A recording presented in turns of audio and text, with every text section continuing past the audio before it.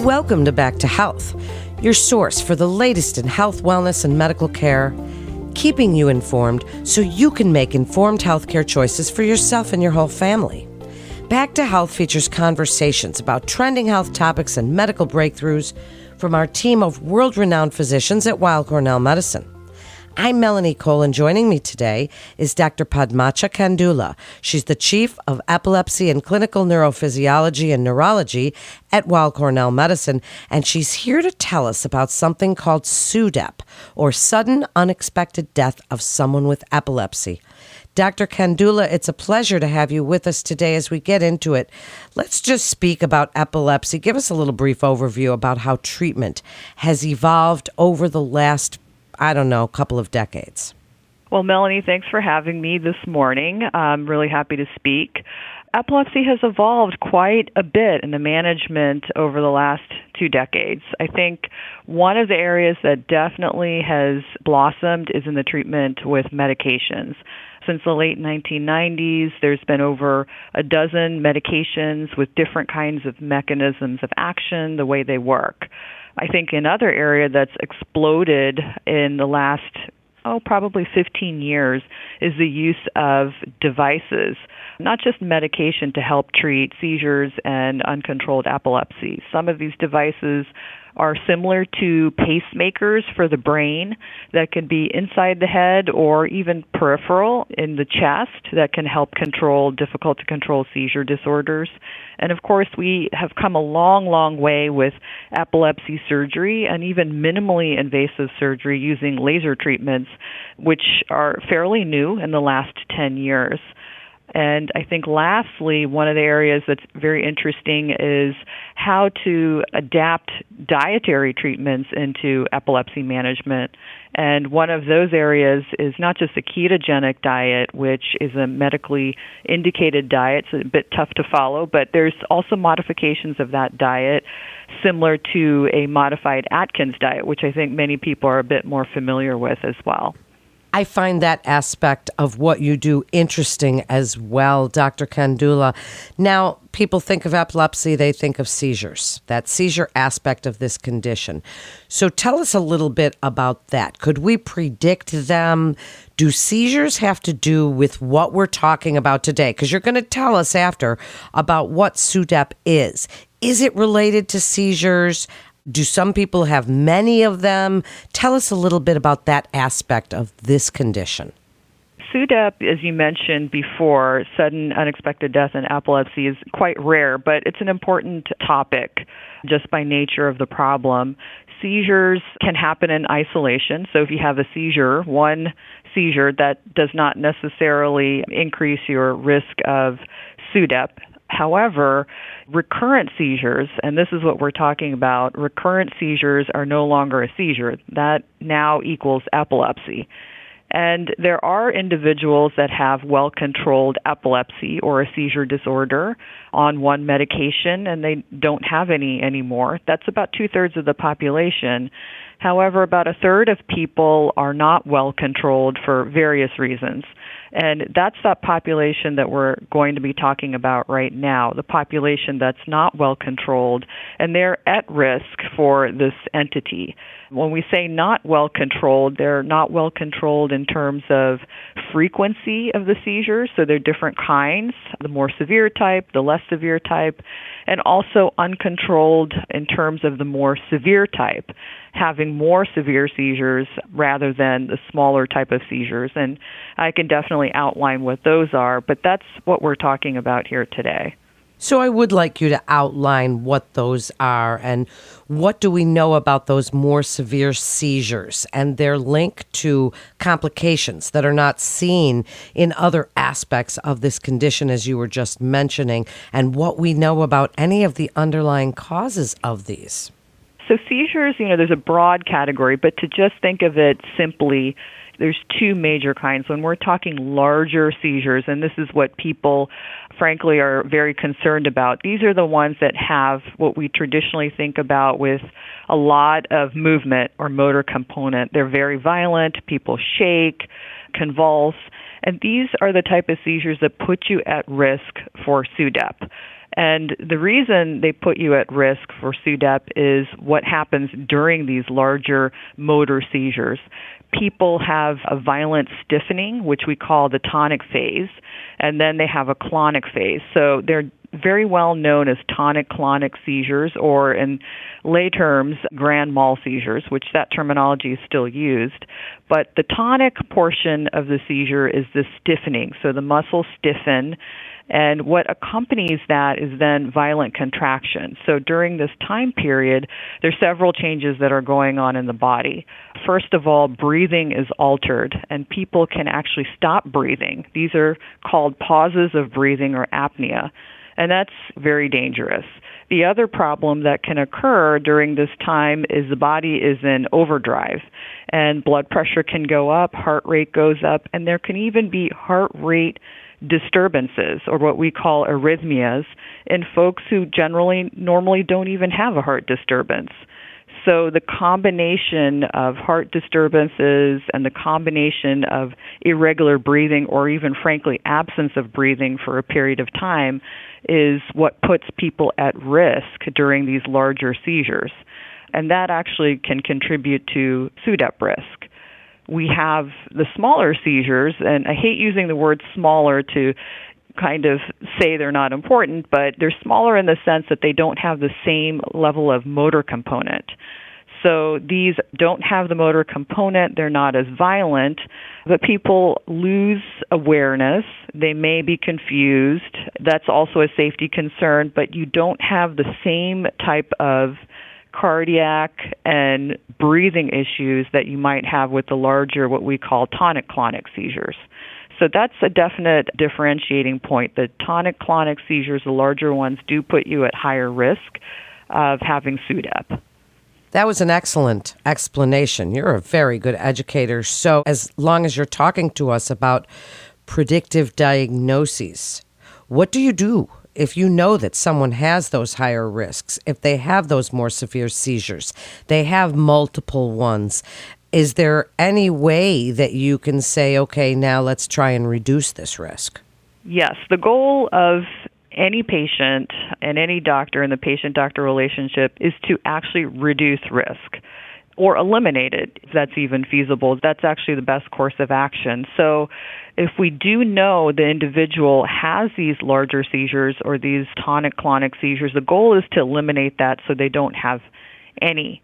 That can be done using medications, and sometimes medications aren't enough, and we end up having to use non-medical therapies, some of which I discussed briefly and touched on earlier, such as devices or diet or surgery, whether it's minimally invasive or open. And this is really, really important to emphasize with a patient. Having these generalized tonic-clonic seizures, even 2 a year, puts you almost at a 5 times increased risk of SUDEP.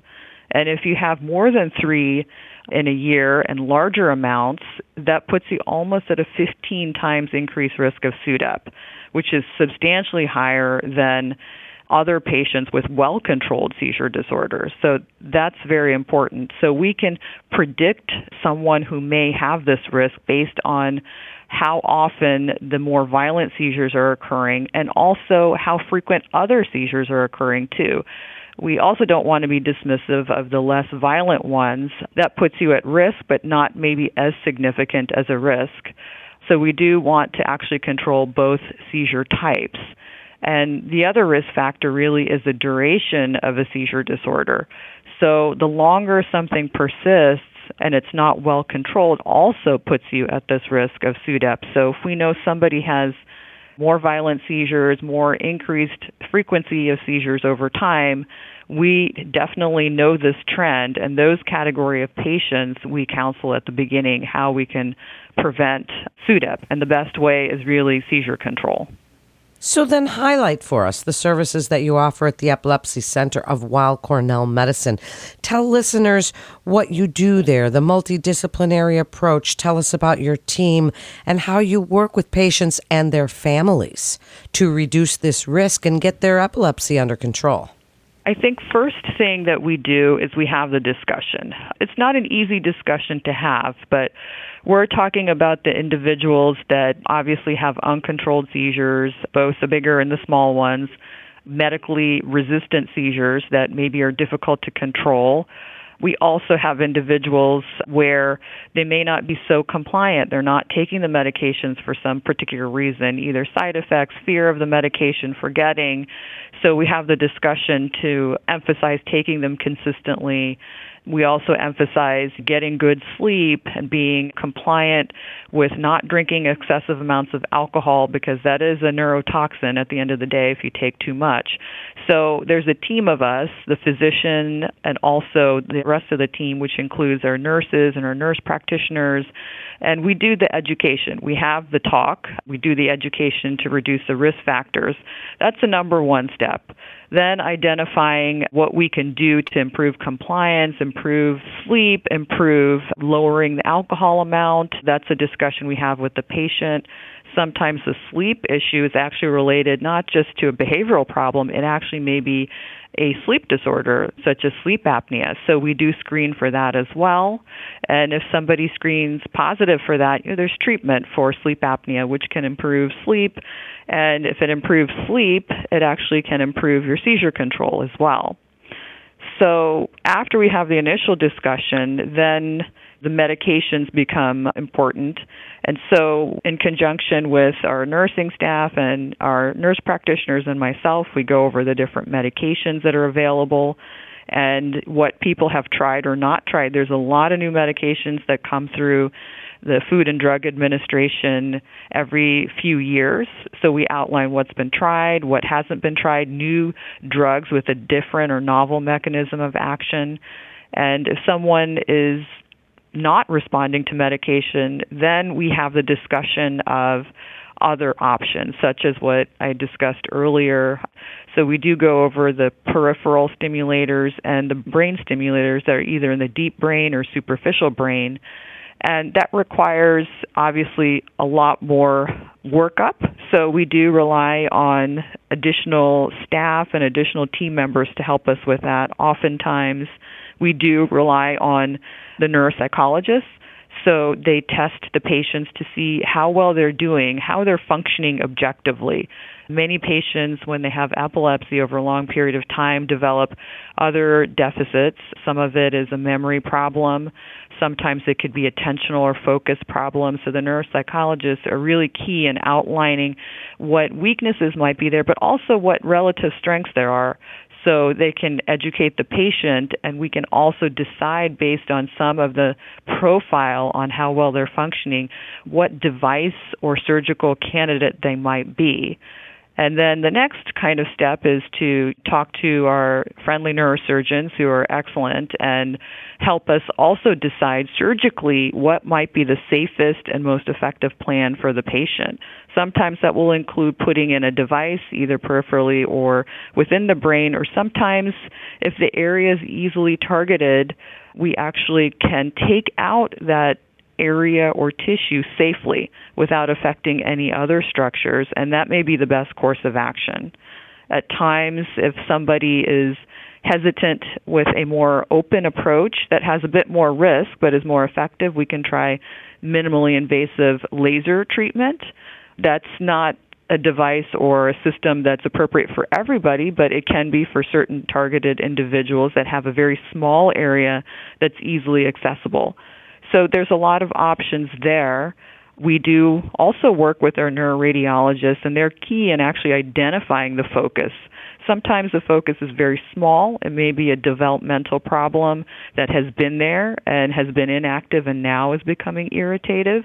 Or it might be a new type of problem that has contributed to the seizure disorder, whether that's a brain tumor that is benign, or it is trauma, head trauma that's contributing to the seizure disorder, or tissue that's scarred down that someone might have had earlier in life and now is becoming a problem. They're very good at finding techniques to identify the focus. And sometimes these techniques go just beyond an MRI. There are other types of testing that are functional testing that look at the brain in a different way, such as a PET scan or other kinds of imaging. And advanced imaging is really done at these level 4 centers where we can actually do the advanced techniques fairly easily and give the patient the report and find an area that maybe traditionally some other types of traditional imaging may not pick up on. Wow, such a comprehensive program. Dr. Kandula, thank you so much. That was so informative. And thank you again for sharing your expertise. And Weill Cornell Medicine continues to see our patients in person, as well as through video visits, and you can be confident of the safety of your appointments at Weill Cornell Medicine. That concludes today's episode of Back to Health. We'd like to invite our audience to download, subscribe, rate, and review Back to Health on Apple Podcasts, Spotify, and Google Podcasts. And for more health tips, go to weillcornell.org and search podcasts. And parents, don't forget to check out our Kids Healthcast. I'm Melanie Cole. Thanks so much for listening today. Every parent wants what's best for their children. But in the age of the internet, it can be difficult to navigate what is actually fact-based or pure speculation. Cut through the noise with Kids Healthcast, featuring Weill Cornell Medicine's expert physicians and researchers discussing a wide range of health topics, providing information on the latest medical science. Finally, a podcast to help you make informed choices for your family's health and wellness. Subscribe wherever you listen to podcasts. Also, don't forget to rate us 5 stars.